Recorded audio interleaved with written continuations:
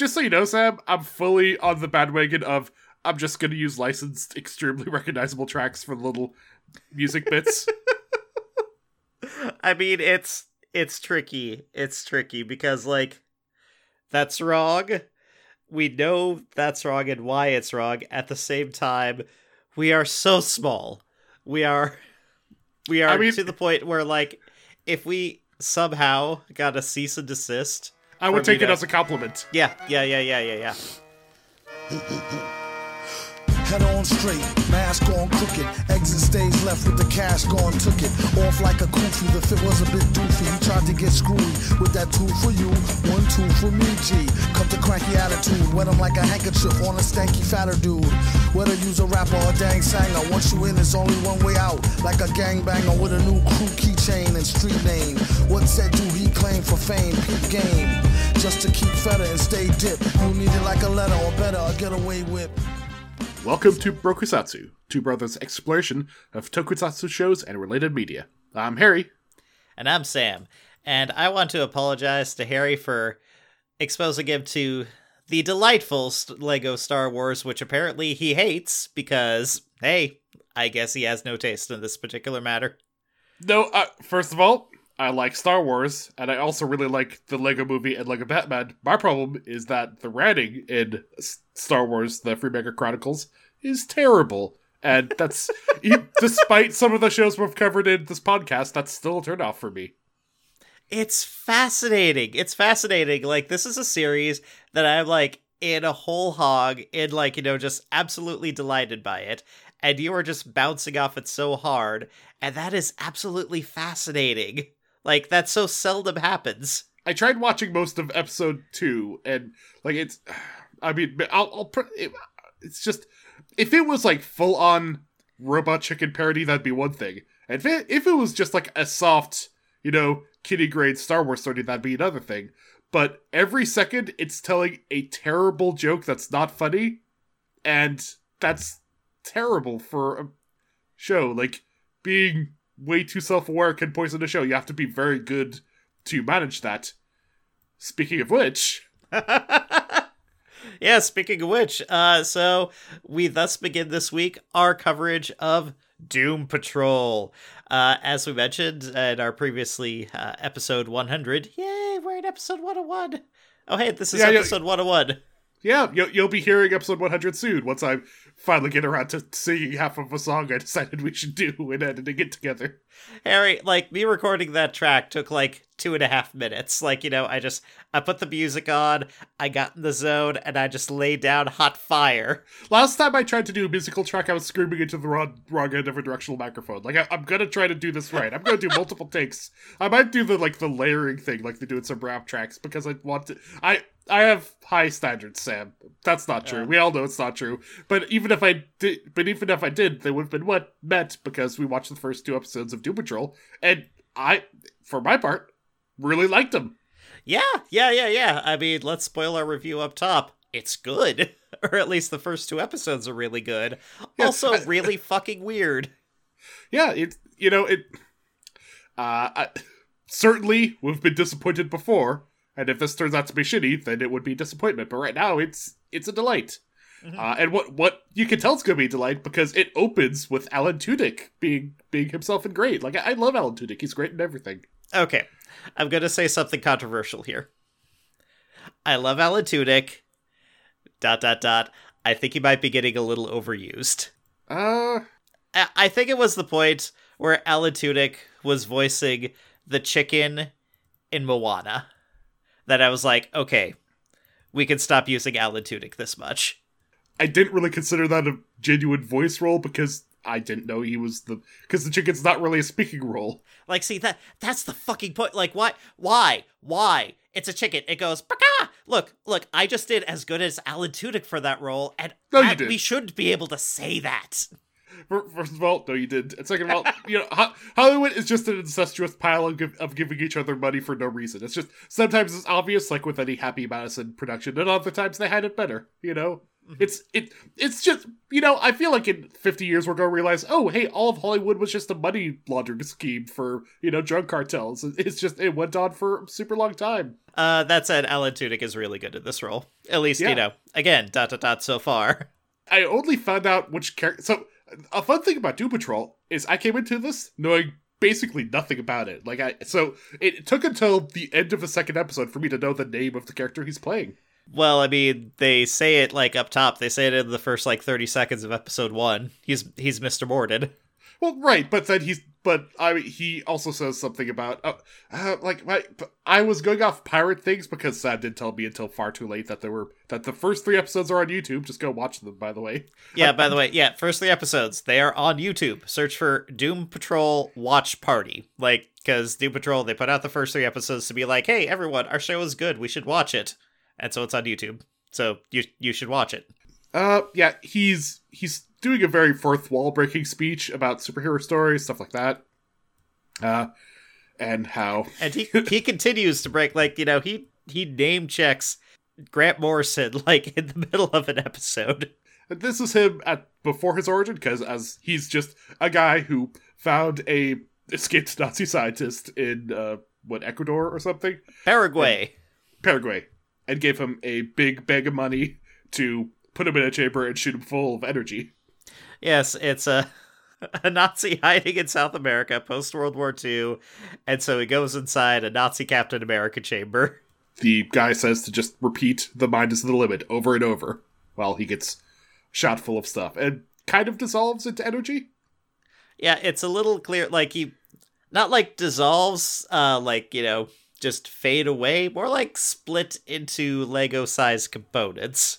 Yeah, he de-reses. He de-reses, and it's a wonderful effect.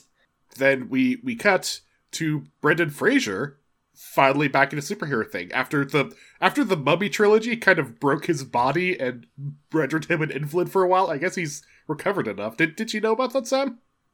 Yeah, I know all the shit that Brendan Fraser's got, or at least some of the shit Brendan Fraser's got through, and God bless it.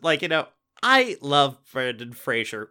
You and I, we grew up on Brendan Fraser. He's one of the people that shaped our youth, and a lot of the joy of our teens came from Brendan Fraser. So he's made some good and bad movies, but also he's a celebrity who I feel like has never punched anybody on screen or yelled stuff about minorities. So yeah, I love him. Yeah, he just seems like a nice guy who likes to make good movies, and holy shit, we need more of those.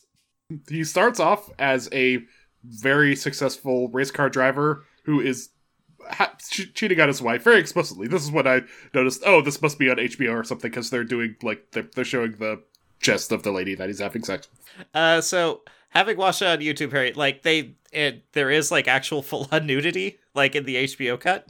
Oh yeah, I mean, I must have. Well, that's the one benefit from watching the pirated version, I guess.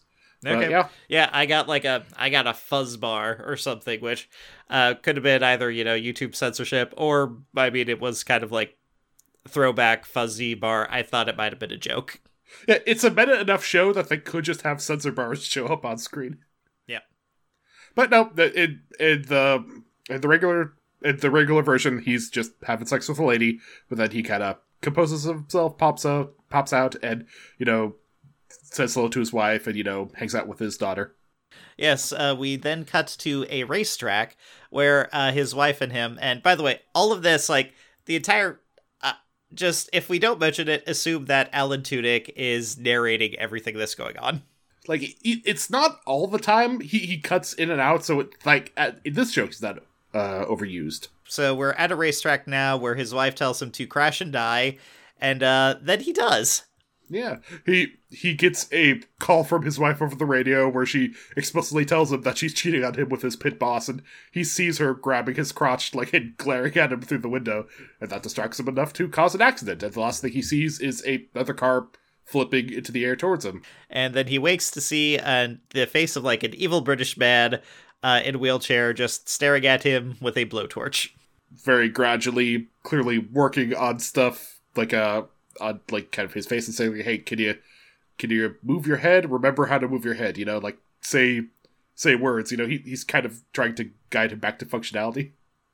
So a lot of superhero shows, a lot of superhero properties, they tend to go past the parts where, like, becoming a superhero is fucking awful.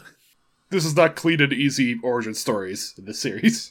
No, like, the origin stories of, like, the various main characters we're about to, like, meet, they span decades of just pain before they enter the scene. Like, partway through when the guy's showing up flashcards, he sees a calendar, and he's like, oh fuck. Like, that calendar says this is 1995, and the last thing I remember was 1988. So just to get his brain to the point where he can barely talk, it's been 7 years. He's not doing great. Also, he does a little bit worse temporarily so the scientist guy who's helping him, he's oh god, what's the actor's name? He's one of those that guys. He's a good that guy. Like, he's the bad guy from The Rocketeer. He's like the evil British guy. I don't think I've ever seen this guy play a non-villain. He was in Hot Fuzz. He was the supermarket owner. God, I should know his name. I mean, the character's name is, I believe, Niles. Is that right? Yeah, it's Niles. And Lady was kind of hanging around during some of the experiments and seemed not super interested. She's just down in martinis, and she says, "All right, Dr. Niles, he's being nice and is kind of trying to give you gradual information, but I feel like the truth is important. So here's a mirror. You're just a robot now." Yeah, and I mean, take a look at the artistry for the show, but like, it's a very steampunky, like, heavy, bulky. It's not a sexy Iron Man.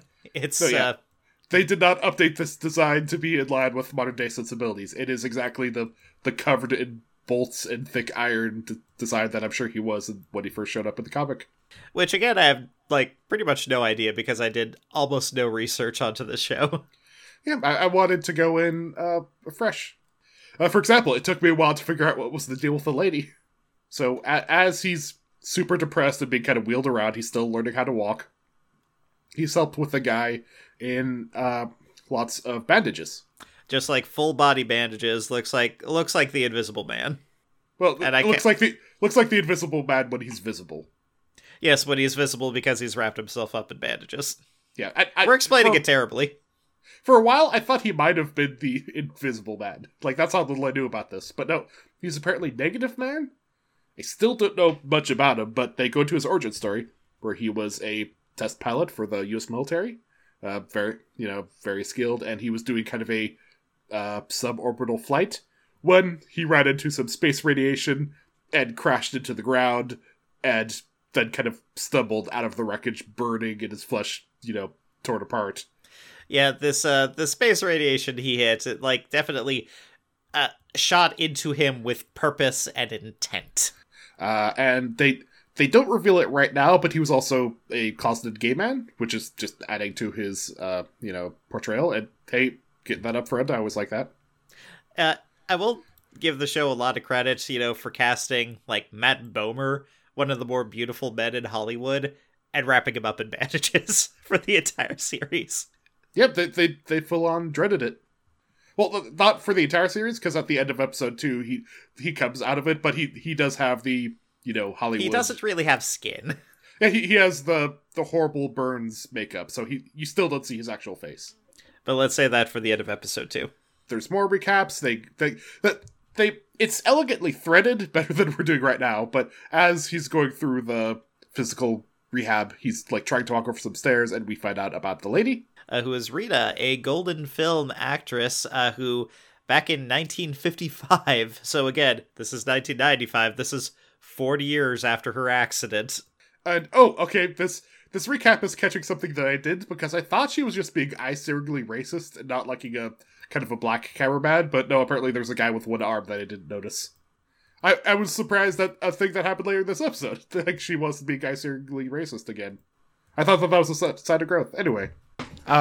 So she was an actress who was filming a scene in the jungle, and she fell through some planks, and there was a... It's not really shown what it is, at least not the first 2 episodes, but she hit something in the water in this river that went inside of her. And when she came out of the water, she started melting. So she's Mr. Elastic. She's Mr. Fantastic. Except she can't really control her stretchiness or elasticity, and so she's more or less just like a silly putty blob when she gets emotional. And after a little bit, they also introduce get Jane, who they refer to a lot as Crazy Jane. And even though this is a pretty good portrayal, I'm not totally comfortable calling her that, so I'll just say Jane. I mean, her superpower is split personalities. Yeah, but crazy still isn't the best term for that. Like, I get what they're doing, and that's probably her original name, and like, this is a good portrayal. But like, it's still kind of like the way they're doing that. It's, Is there problematic language? Yes. At the same time, she is a superhero. Like, I mean, she has 64 personalities. Like, I think we can go with Crazy Jane here. Oh, okay. And she has what I think are like actual comic Legion's powers, not Legion from the Legion TV show that I need to watch more of. Apparently it ended okay, is what I hear. Mm-hmm. She has a bunch of multiple personalities, like 60 or so, and each one has a different superpower. Her baseline form appears to not have powers, at least, well, aside from being stable.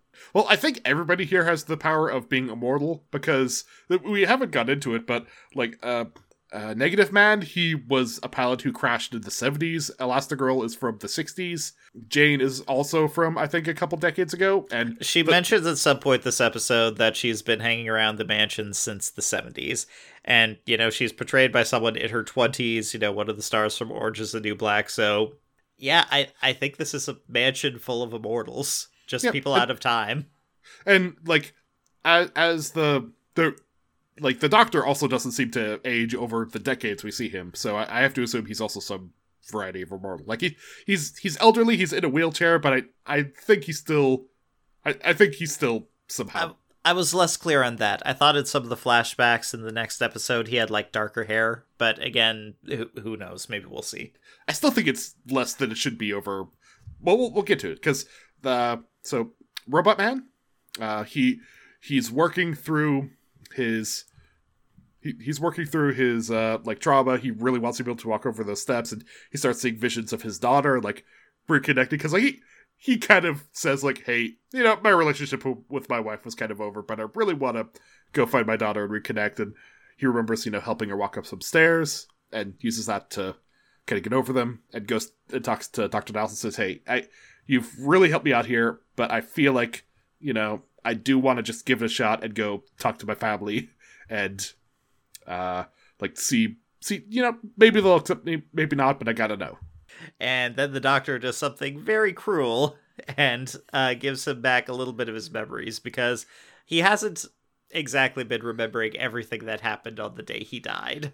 Yeah, because when he was a race car driver and caused an accident, he survived it. Like, he drove under the car flipping and won the race, and then, like, in front of a bunch of cameras, beat the shit out of his pit boss and stuff. He clearly went into an alcoholic spiral and his life kind of fell apart. Well, when you say fell into an alcoholic spiral and his life fell apart, I thought that was that same evening. No, I think there was, like, some time passing, because he is at the place of the babysitter, and, like, you know, again... No, he's in his trailer. He's in his trailer at the racetrack. I really got the sense that there was more time in between there. I'm not sure it matters. This is probably an entirely academic, like, disagreement, but the point is, like, between the race where he found out his wife was cheating on him with his pit boss, and the night where, you know, everything falls apart further, it's either the same day, it's a different day. But yeah, he comes to his senses, he calls his wife back and starts to try and make amends, so they meet up. They're like, going on a drive to have a conversation. He doesn't know what happened to him, but, you know, he wants to try to make this work, you know, hey, let's all get in a car, and he turns to look at them, he's with some love in his eyes, and says, let's go get pancakes. But because he was looking at them all happy, he wasn't looking at the road. And so there's an accident, and the Doctor informs him that he was the only survivor, and even that has an asterisk next to it, because he's just a brain.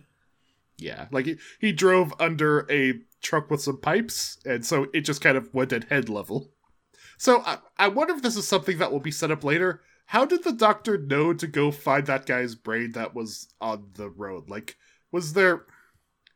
Because, like, the other people, they had their origin story, they were weird. But as far as society is concerned, that's just like a brain on the road. Like, why did Dr. Niles know to show up and be like, oh, no, I can build a robot body for this one?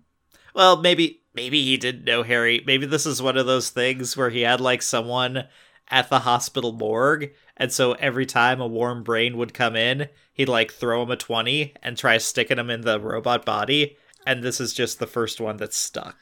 I don't think so, because he really seems to be more on... Unless the doctor is like... I mean, obviously he's keeping secrets and lying to them. But I don't think he's going to the point of just, like, mass-producing these people with these abilities, like, kind of just for his own interests. Like, I would be surprised to find that out. Well, I mean, it's a little bit of a spoiler jump, but maybe it has something to do with the fact that, like, we know, like, he's not telling Robot now, but we know that the daughter actually survives. So maybe there's something involved with that. Like, maybe he connected with the daughter, maybe, I don't know. Maybe he was a racing fan. Maybe he was at the track. But in any case, this, as you might expect, really fucks up Robot Man because he finds out, no, there's no chance that reconnecting with your family because you got all of them killed, including yourself. Basically, there's a montage of, the other people like Negative Man and Elastigirl who had been very standoffish. They start to, hang out with him, and over the course of 3 decades. Like, we time jump between 1995 and 2018. But I do want to pause here. We're rushing through this. We're going super fast. I just want to emphasize there's a lot of, like, heart and care and charm in this series. There's just so many, like, lines and interstitials. Like, there's scenes between all the characters where we do get to see bonding. We do get to see the relationships, and we have a very, very good feel for it. Like, we know that Negative Man pretty much defers constantly to Rita. Like, Rita is in charge of, like, the monsters of the house, at least as far as Negative Man is concerned. And as Rita is a bitch, Negative Man is super, super nice and charming. Like, even with Robot, like, the pilot, he was, wheeling around Robot and just having a pleasant conversation and just trying to build him up. So we see that coming through on him as well. And even with Robot, like, we cut past one of my favorite lines, like, after his flip out, having learned that he killed his family, Robot drops a line, "Doctor, I can't feel pain. You made it so I can't feel pain. That's mighty shitty of you, Doc." Because, he's been just trying to, like, punch walls and, destroy everything. But because he's a robot, like, nothing is actually happening to him. The writing is super snappy, and maybe I'll have to go back to the method of me pausing and writing down good lines, because there's a lot of good lines in this series. Yeah, I was trying to write down some good lines, but, a lot were flying past me.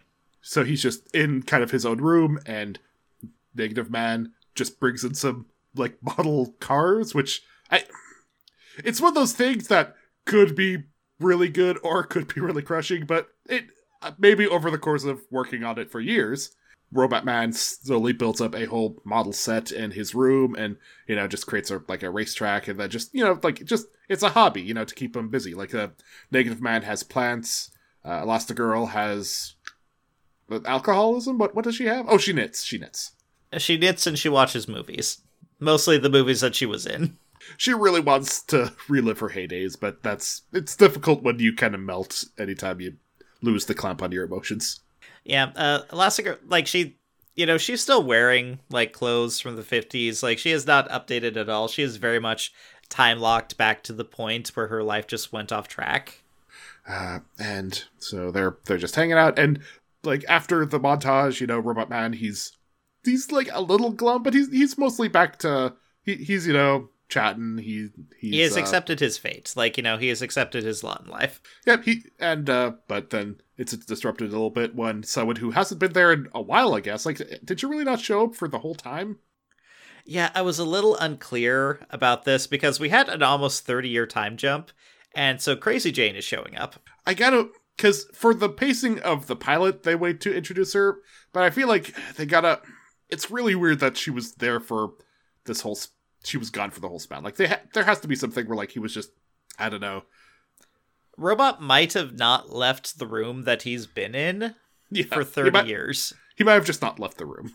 And maybe it was something like that, because she integrates really well with the group really quickly. Like, she knows people too much to have been gone for that whole time, like, without any contact. And she, kind of performs a bit. Like, she's cycling between personalities, some of which are pleasant, some of which very much aren't. Her and Cliff kind of get into a bit of an argument that ends with Jane in the form of Hammerhead, which is one of the personalities that shows up a lot, because she's super strength, and you can do lots of stuff with that. Mm-hmm. She, like, basically assaults him physically and also grabs his robot crotch, which, considering he has really no sensation, is really just more of a weird thing than anything. But then Robot goes downstairs to have a chat with the Hangman's daughter, another one of her personalities who was in the garden painting and who was very apologetic about her former behavior. Yeah, and he says, some of that was on you, but I've been really stressed recently. It's a couple days away from my daughter's birthday, and I haven't been able to, I haven't seen her in 30 years, so I guess it's just, it's getting on me, and, let's do a fresh start. It's real nice, because I feel like I was kind of expecting for them to be standoffish for way longer, but they're actually grown up enough to be like, hey, that was a bad moment, but actually, let's just talk this out.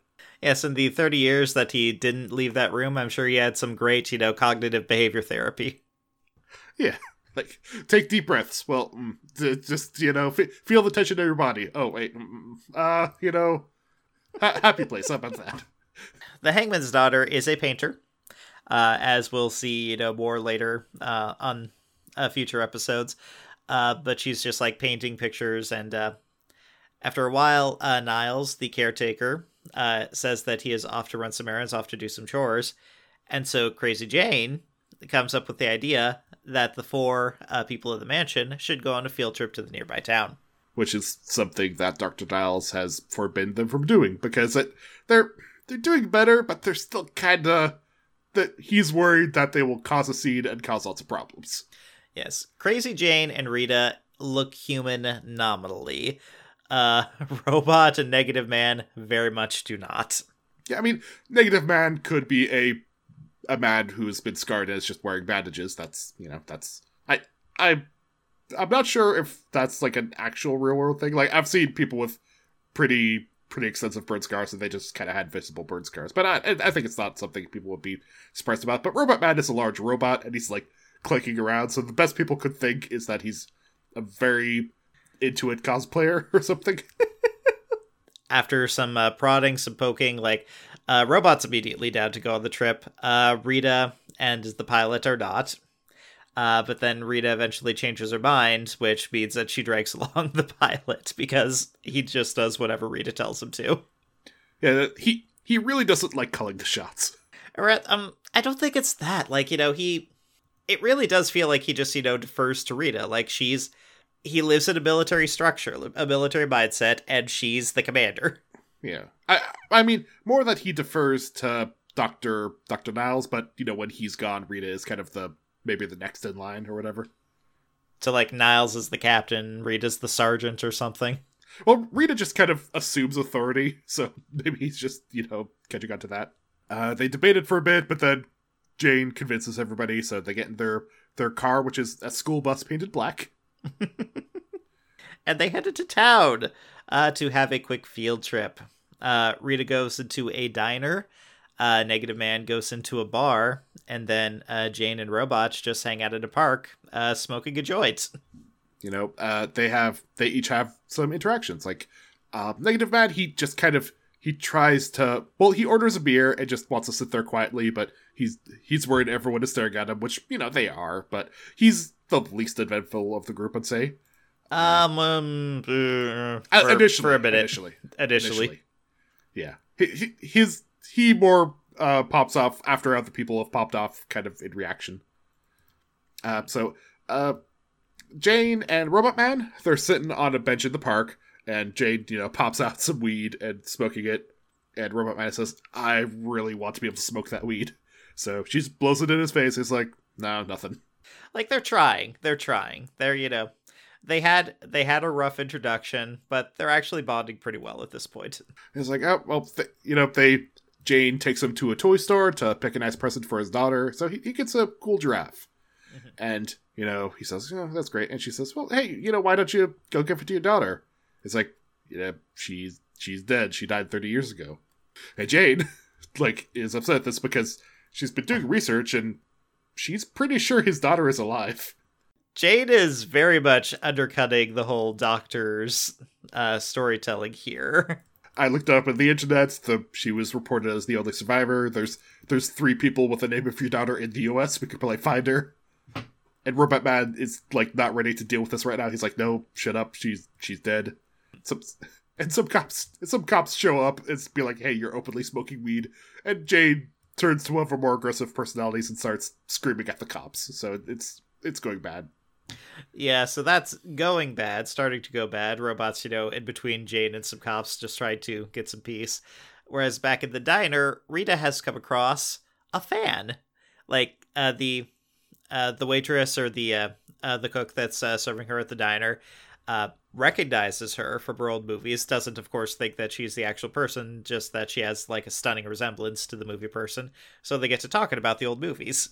Rita, she's eating it. It was mentioned earlier, after she revealed her powers, that her diet, on a day, is 3 rotisserie chickens. So I think she was trying to just carb load or something with a big meal, but she gets distracted because there's this nice lady who can tell her about her heyday, and this lady is also African American, which I guess I was on a weird tangent because I thought she was being super racist, but now she's being nice. Oh, that's growth. It was a little hard to parse, but back in the thing in Africa, there was a little bit of racial tension going on because, it's a white lady filming a film in Africa in the 50s. So, some shit was going on. She's told stories and Rita's really liking them, but then the stories are more but some of her later movies weren't too good. Also, my dad had a bunch of porn of lady who, was it of Rita herself or someone who just looked like her? The waitress said that it was of Rita herself. Now, Rita responded very poorly to this revelation, and I'm not sure if this is something new to her, or if she knows someone who it might have actually been stealing her identity, or if, hey, maybe she herself, in her hard times in the 60s, after she was losing her power, maybe she did actually turn to porn. Who knows? But the point is, goes very poorly. Yeah, it stresses her out, which is a trigger for her powers, losing control, and she starts melting and bulging out of her clothes. She quickly pays her check and tries to waddle out of the building, but explodes into an Akira flesh monster who menaces the town. Yeah. So apparently when Rita melts, she definitely grows in volume. She's about the size of an SUV, I'd say. She's going down the middle of the street and everyone is screaming and running away from the flesh blob. And very natural response. I blame no one for their response on this. Yeah, and the other members of the team see this and are like, oh, god damn it. Neutral Man, he sees it and he kind of turns on his heel and runs away. He is trying to get out of the situation, and we really haven't gone much into exactly what Negative Man... By the way, Harry, you said Neutral Man, which is, it's not the opposite of Negative Man. That would be Positive Man, but it's definitely... You got the symbol in front of him wrong. I might get that wrong a lot. Yeah. I mean, I'm sure we're going to get a lot wrong on this show. But it's very unclear exactly what triggers his powers and kind of what his powers are. Because as he's running away in a panic, the electrical being inside him leaps out and starts just shorting down power lines. Yeah, it kind of EMPs a chunk of the town. It just shorts out things, and he flops to the ground, basically dead. See, okay, I'm not sure if he flops down basically dead, or if he flops down dead. No, I think he is effectively dead when that thing's not in him. He's being kept alive by the thing, so when it's not there, he's just a corpse on the ground. Yeah, which we'll get into more next episode, or at least part of it. That crashes some cars, which end up stuck in the way of the Rita blob. So Robot Man and Jane are kind of the ones on hand to deal with it, and Jane's best response is to turn into a giant flaming, energy being, and Robot Man is like, no, not that.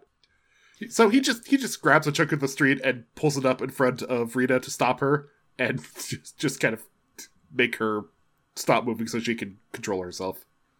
Yeah, it makes her pause long enough that she's able to form a face and say that she wants to get out of there. So they head back home, and, there's lots of news reports about the chaos of the town.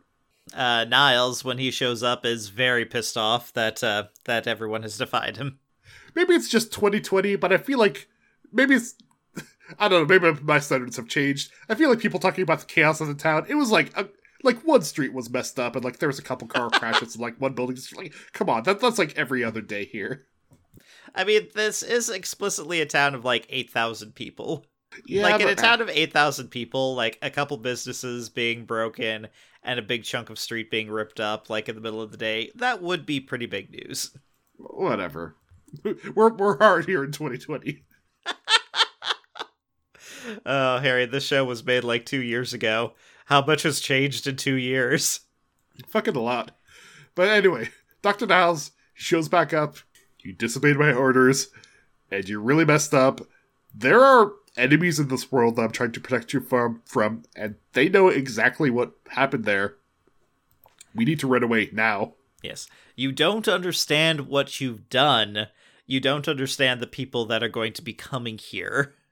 Like, the town is doomed because of you. Like, the town is going to be destroyed because our enemies are going to come there and destroy it.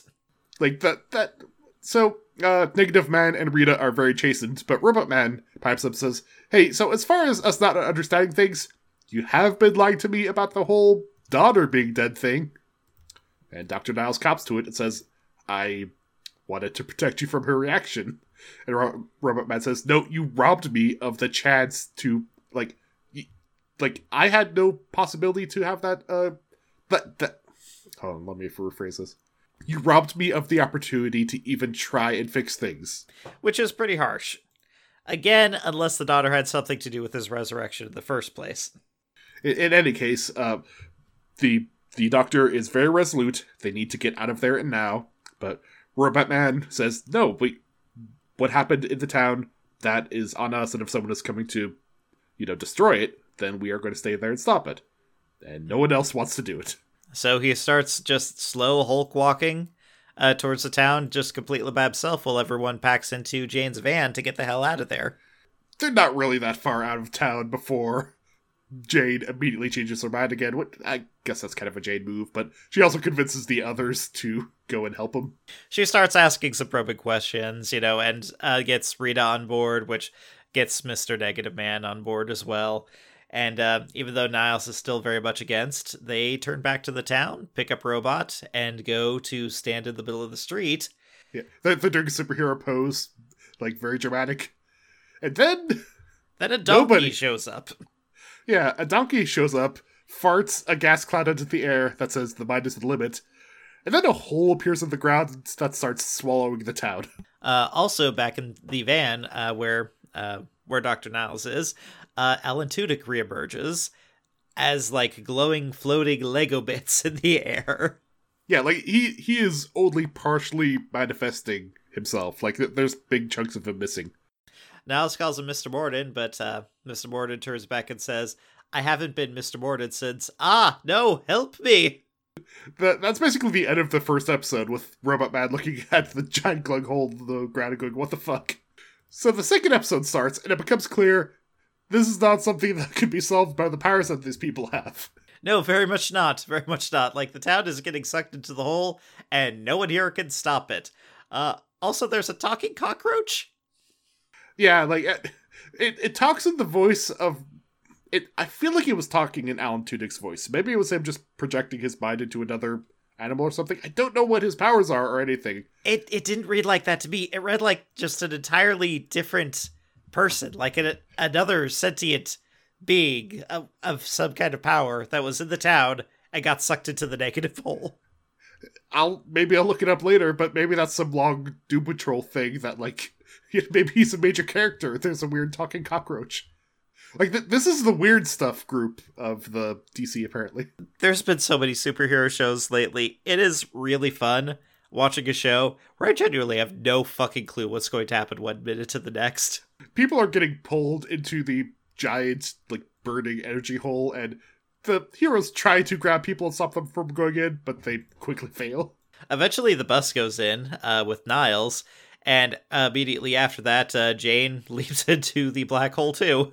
And then the hole just kind of closes up, and they're left in the ashes of what used to be a city. Yeah, Rita, Robot, and Negative Man are just standing in the street. They're like the only 3 people left, and Rita just turns to the other 2 and says, "Guys, we're not heroes. We need to leave."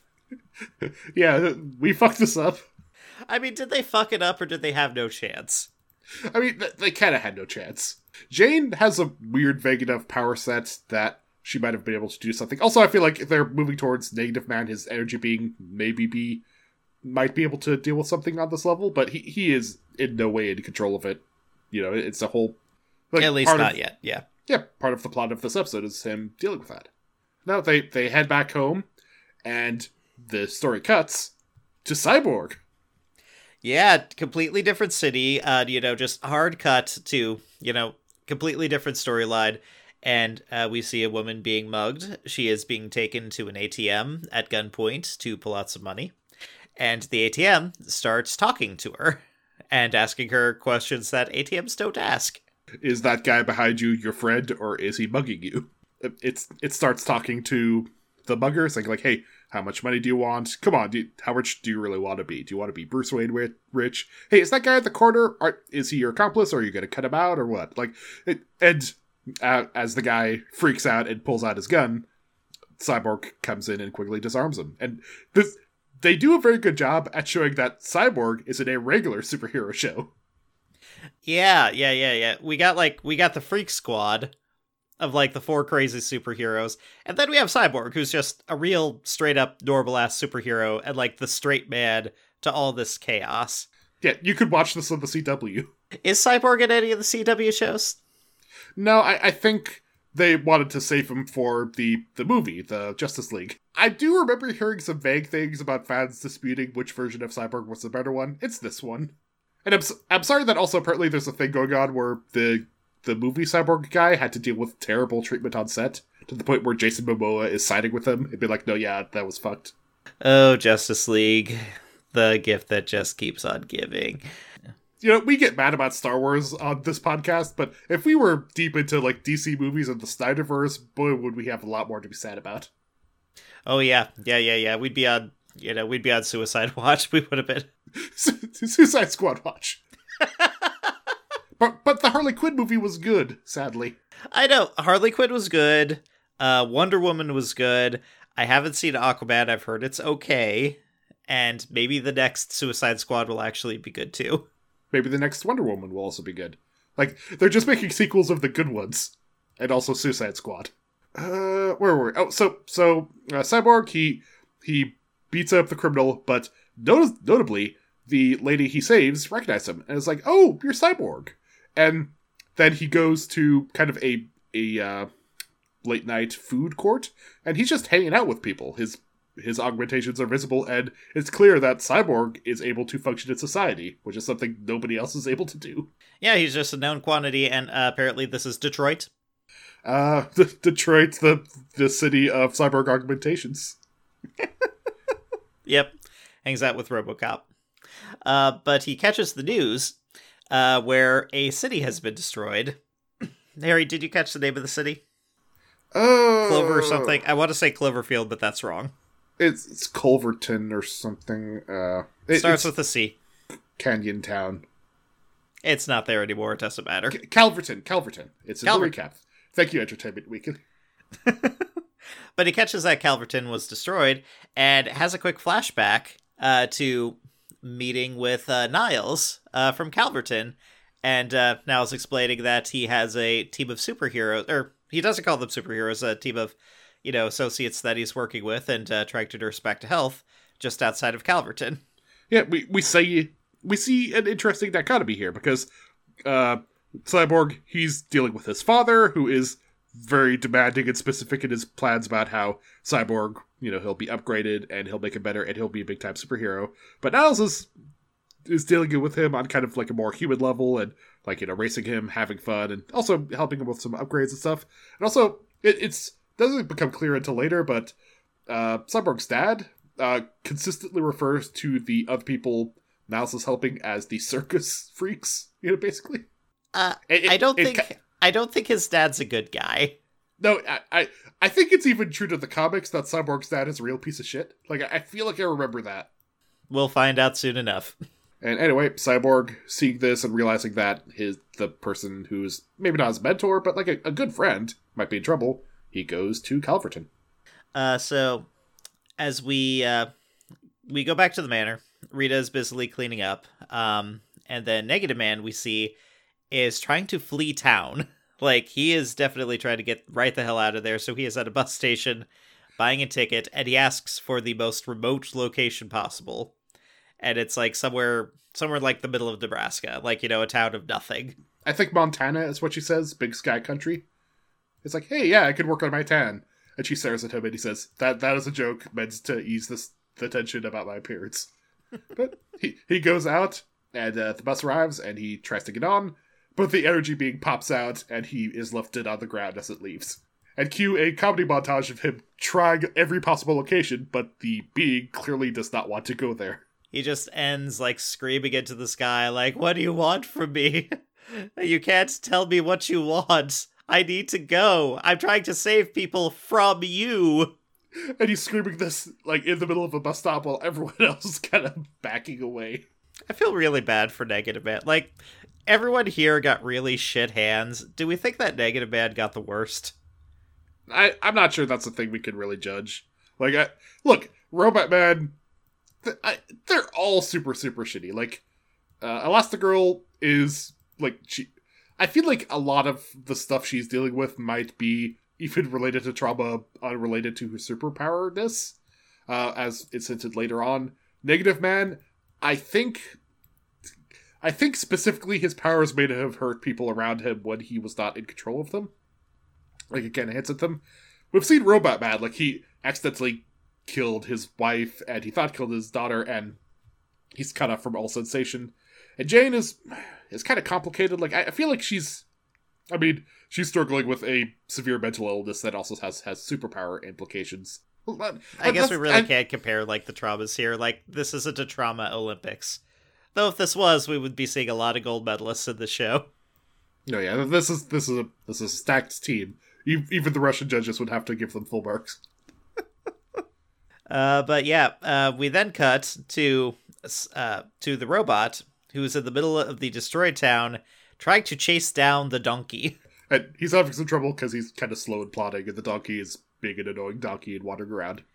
But Cyborg shows up and has tied up the donkey. And this show is very grown up for not having them do a fight before he says, oh, hey, yeah, you should have said you knew Dr. Niles. And he was eaten by a giant hole thing, and somehow the donkey is related.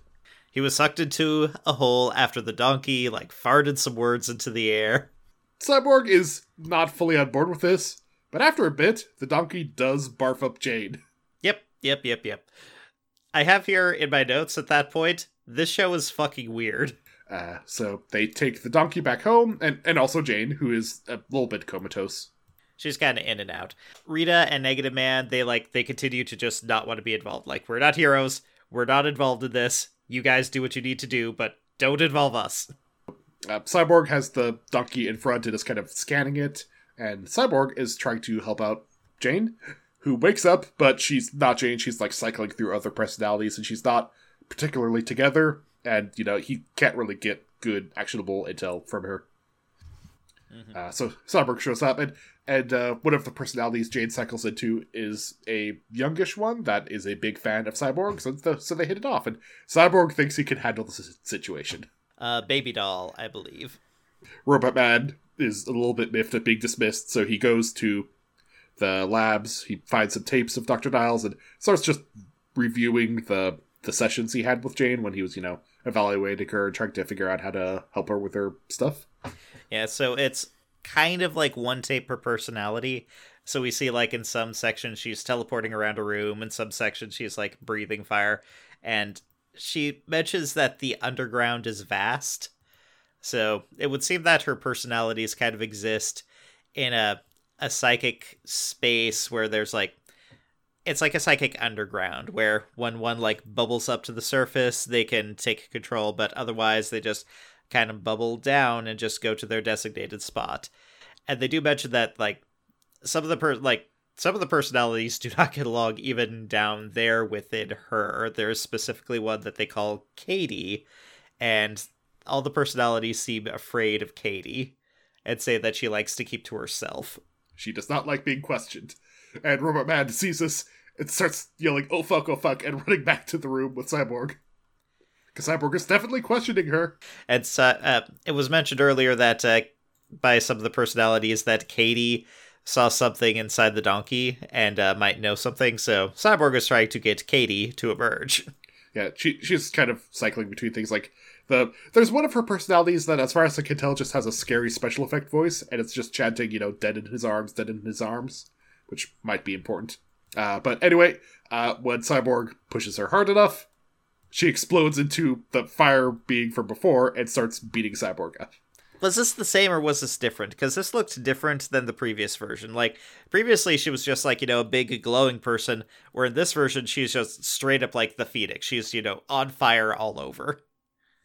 It's similar enough that I think it's just a minor difference in the way they were doing it, just effects from episode 1 to episode 2.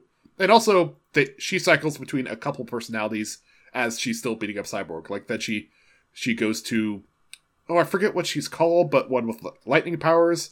Then she goes to a different one with, like, updo, that also can manifest her words as blades in the air that she then shoots at people.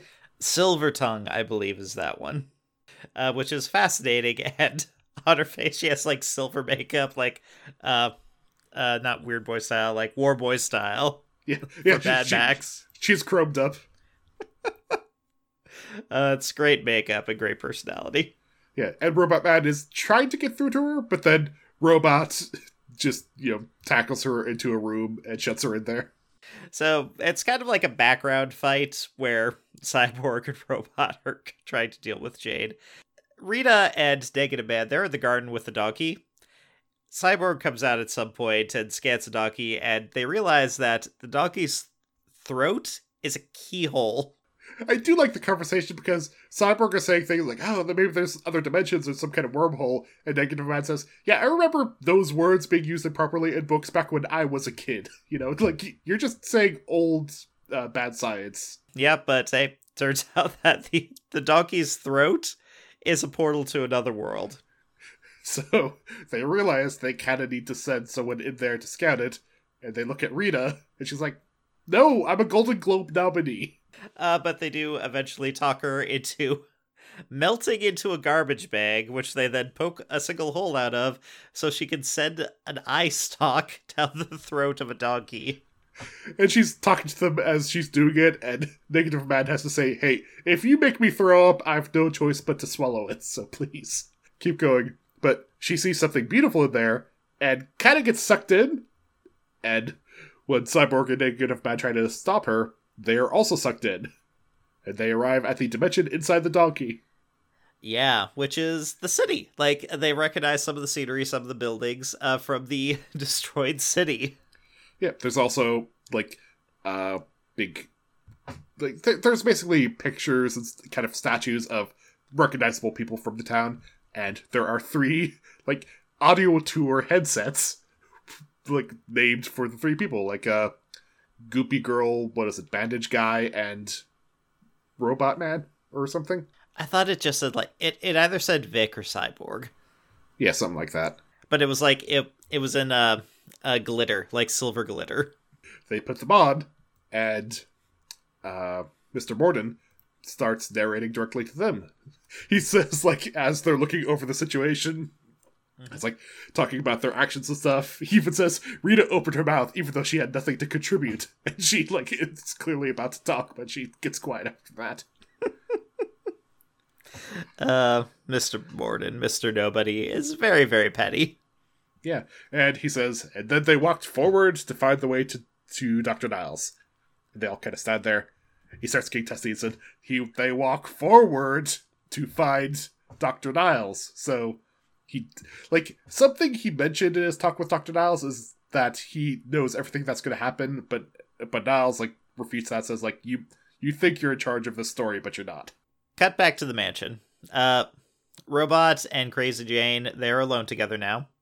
Crazy Jane is semi-recovering in her bedroom, and Robot flashes back to time with his daughter, and so he tries to make some sandwiches to give to Crazy Jane, and just make her day a little bit better. She is a little impressed with that. She says, "Too bad that 3 of us are gluten intolerant. 12 of us are allergic to peanut butter, and none of us are your fucking daughter." And she throws it in his face. He was trying. I felt really bad for Robot. Yeah, well, as it goes on, he's eventually gets the door and saying "Hey, I was looking for information, but honestly, at this point, I just want to make sure you're okay."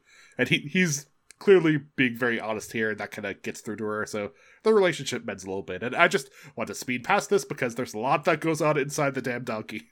Oh yeah. My notes here are thin, but the visuals are strong. Yeah, the direction in the show is amazing. I should say that, the first 3 episodes are on YouTube. Go watch them. Yeah, but Rita, Negative Man, and Cyborg, they're all immediately separated into their own pasts, into their own minds. Yeah, they each get their own for the man who has everything's. Rita is back in the 50s on a film set. Negative Man is back in a plane, and Vic and Cyborg. Well, I like what Mr. Morton says. Cyborg, however, was an experienced enough superhero that this was not going to work on him. So I'll just skip right to the torture part.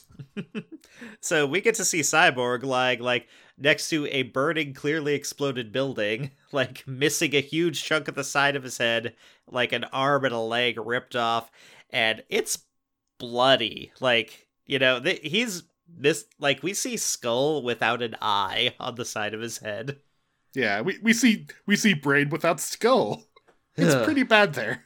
Yeah. There's some narration about how much pain he was in, but it was nothing compared to the pain when he remembered that his mother was with him during the house explosion. And should we just go through each of them in turn? Because let's just finish Cyborg's. So Cyborg, he shouts out "This is stupid. I see this every time I go to sleep. I see this every time I close my eyes. This is nothing. This is why I go out there. I save people every night as a promise to my mother, that she will never be alive to accept for me. I just want to make her proud." Mr. Morden laughs at that and says, "You don't have memories, you have programming." Yeah, he says that's total bullshit, and there's a brief scene of Cyborg getting, not even cyborgized, but the part where his father was ripping off the dead parts of his body before he could do that. And Morden is speaking using his body, saying this whole thing is wrong. You don't even know what's going on. And when Cyborg asks who he is, he says, "Oh, I'm nobody." So that's his name. Now on to Rita. Hers is kind of the most straightforward. She's on a film set, she's interacting with, actors, directors, and she's going through the motions while clearly trying to have some kind of conversation with Mr. Nobody. Yeah, and the narration becomes more and more Rita continued to just go along dumbly with the things that she knows is fake. And she says, which I think might be important to a character, "Well, what else can I do?" But the thing Morden kind of tempts her with is says, "Oh, well, I know everything about you. I know what you've done in the past." And in the corner of the room, a baby appears. So a baby carriage. A baby carriage. So something baby-related in her past. Yes, and, something traumatic and baby-related, because Rita keeps saying, "Don't show me this, don't show me this." And the thing for Negative Man, which I didn't even plan it, but it's important because it's the one that kind of resolves this whole situation. He is put back into the fighter plane, back on the day he had the accident, and it gets... it was one of those things where it's hooked to a larger plane and it gets dropped and he kind of picks it up. But in this one, it gets dropped and Morden says, and then he grabs the stick. And Negative Man, for a really long time, refuses to. Yeah, Mr. Nobody just keeps yelling at him, "Grab the stick, grab the stick." You want to. Yeah. he does eventually, and, starts flying it and flying back through his memories. And behind him, like in the plane, like we see flashes of his wife and child, and then we see flashes of his lover in the military. And then we see what looks like his lover in the military, but super, like, bloated and messed up. So I do think part of his deal with wanting to not get close to people is his energy being may have messed up his bud. We'll see. But the point is that he freaks out enough, the energy being pops out, and Mordin says, oh yeah, there's your Deus Ex right on schedule. And it kind of rips open the dimension and pulls everybody out. Like, the town reforms and, like, fully physically reforms. Like, every building is rebuilt perfectly. All the people survive. Like, they're put back in their homes.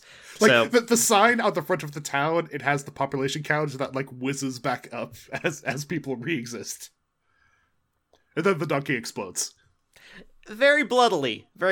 Like, the donkey it kind of burps, it gets really big, and just pops with, like, organs and blood everywhere. And inside that, we see Negative Man, Rita, and Cyborg all lying upon the ground.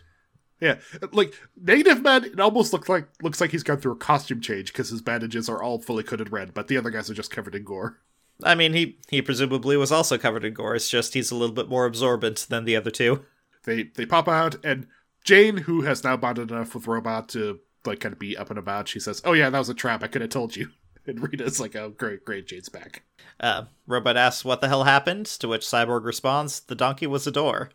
They're still trying to figure things out. Cyborg realizes, or he decides, that this is actually kind of good news, because Mr. Nobody was very clearly trying to scare them off, which means that he's not totally omnipotent. There is some vulnerability. There is a way to oppose him and hurt him, and he was trying to stop them from that. And that makes sense, he's an experienced superhero. Also, his dad shows up, wanting to bring him home. Like, he had gone into private mode, but apparently there is a failsafe built into his machinery where if he leaves the material played, his father is notified. That's fair for a superhero. Like, that's something to put on your gear. Yeah. And the dad is really saying, hey, you need to go back to the city. Like, I have a plan for you. I can give you upgrades. You could be a real strong superhero. And, when, like, it's a promise we make to your daughter, like, that we made to your mother, that, she'll never know about, she'll never be there to accept. He's basically doing the exact same speech Cyborg did in the Dreamscape, and Cyborg is having some reactions to this, being like, wait a minute. Are they implying that his father, like, planted the memory of his dying mother in the building? I mean, I do think part of what they're getting towards is that his dad is grooming him in a lot of ways to be a superhero. Like, was there any accident at all, or did he just one day wake up and decide to start chopping up his son? I mean, we'll find out. I mean, the show is not shying away from, like, going dark places. Yeah, and he concludes that he's going to stick around for a little while. He asks Rita for a guest room, and he's staying. So as the episode ends, we cut around a little bit. We see Rita and Cyborg bonding together. Jane is painting pictures of a more cyborged Cyborg, just holding, like, the rest of the team up as after they're, like, done being killed. Dead in his arms, perhaps? Yeah, like, Hangman's daughter might be able to predict the future through her paintings. But we also see, like, I did this slightly out of order, an extended sequence of Negative Man going into his bedroom. And, man, this was, like, an episode highlight. He goes in, there's a whole airlock thing, like, separating him. And he goes, he gets to the mirror, like, kind of glares at it and says, I'm supposed to thank you for saving us. Like, clearly doesn't like it. But he takes off all his bandages. Like, we see this scar tissue that's just raw and translucent. And, like, if it really does look like he died back in the 50s, and he hasn't healed.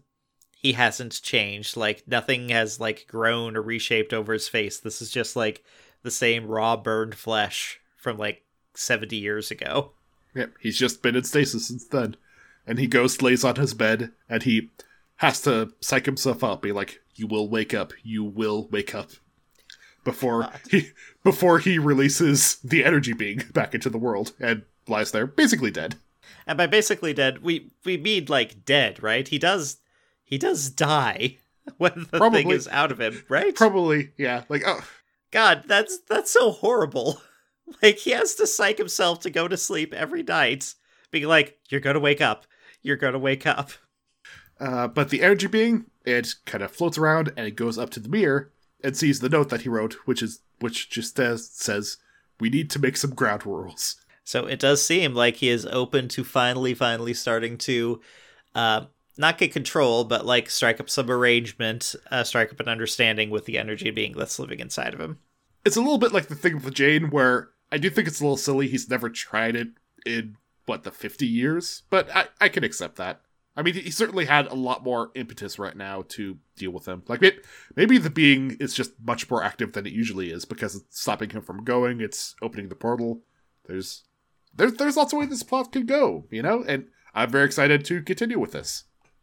Yeah, this is a very sharp, a sharp sidetrack from some of our previous coverage, and I love it. I dig it. Like, this is very, very different. It's going to be a wonderful breath of fresh air. At least, God, we hope so. But speaking of fresh air, we're doing something different next week, and that thing is undecided yet. I don't know. Yay! Like, we're recording this a little bit in advance, so Harry has about a week or two to figure it out. Yeah, I mean, maybe we'll continue with one of those choose your own adventure books. Like, I don't know, we'll figure out if we want to finish off Zapped in Space or go on to a good one. That's something you'll find out shortly after we do. I mean, it'll probably be a long time after we do, because boy, I'm taking my time with editing these, but you'll find out. Eventually, you'll find out. But you don't need to find out what we're going to keep doing until then. We are going to keep dancing. We are going to keep dancing, and staying sane, staying safe, and just stay moving.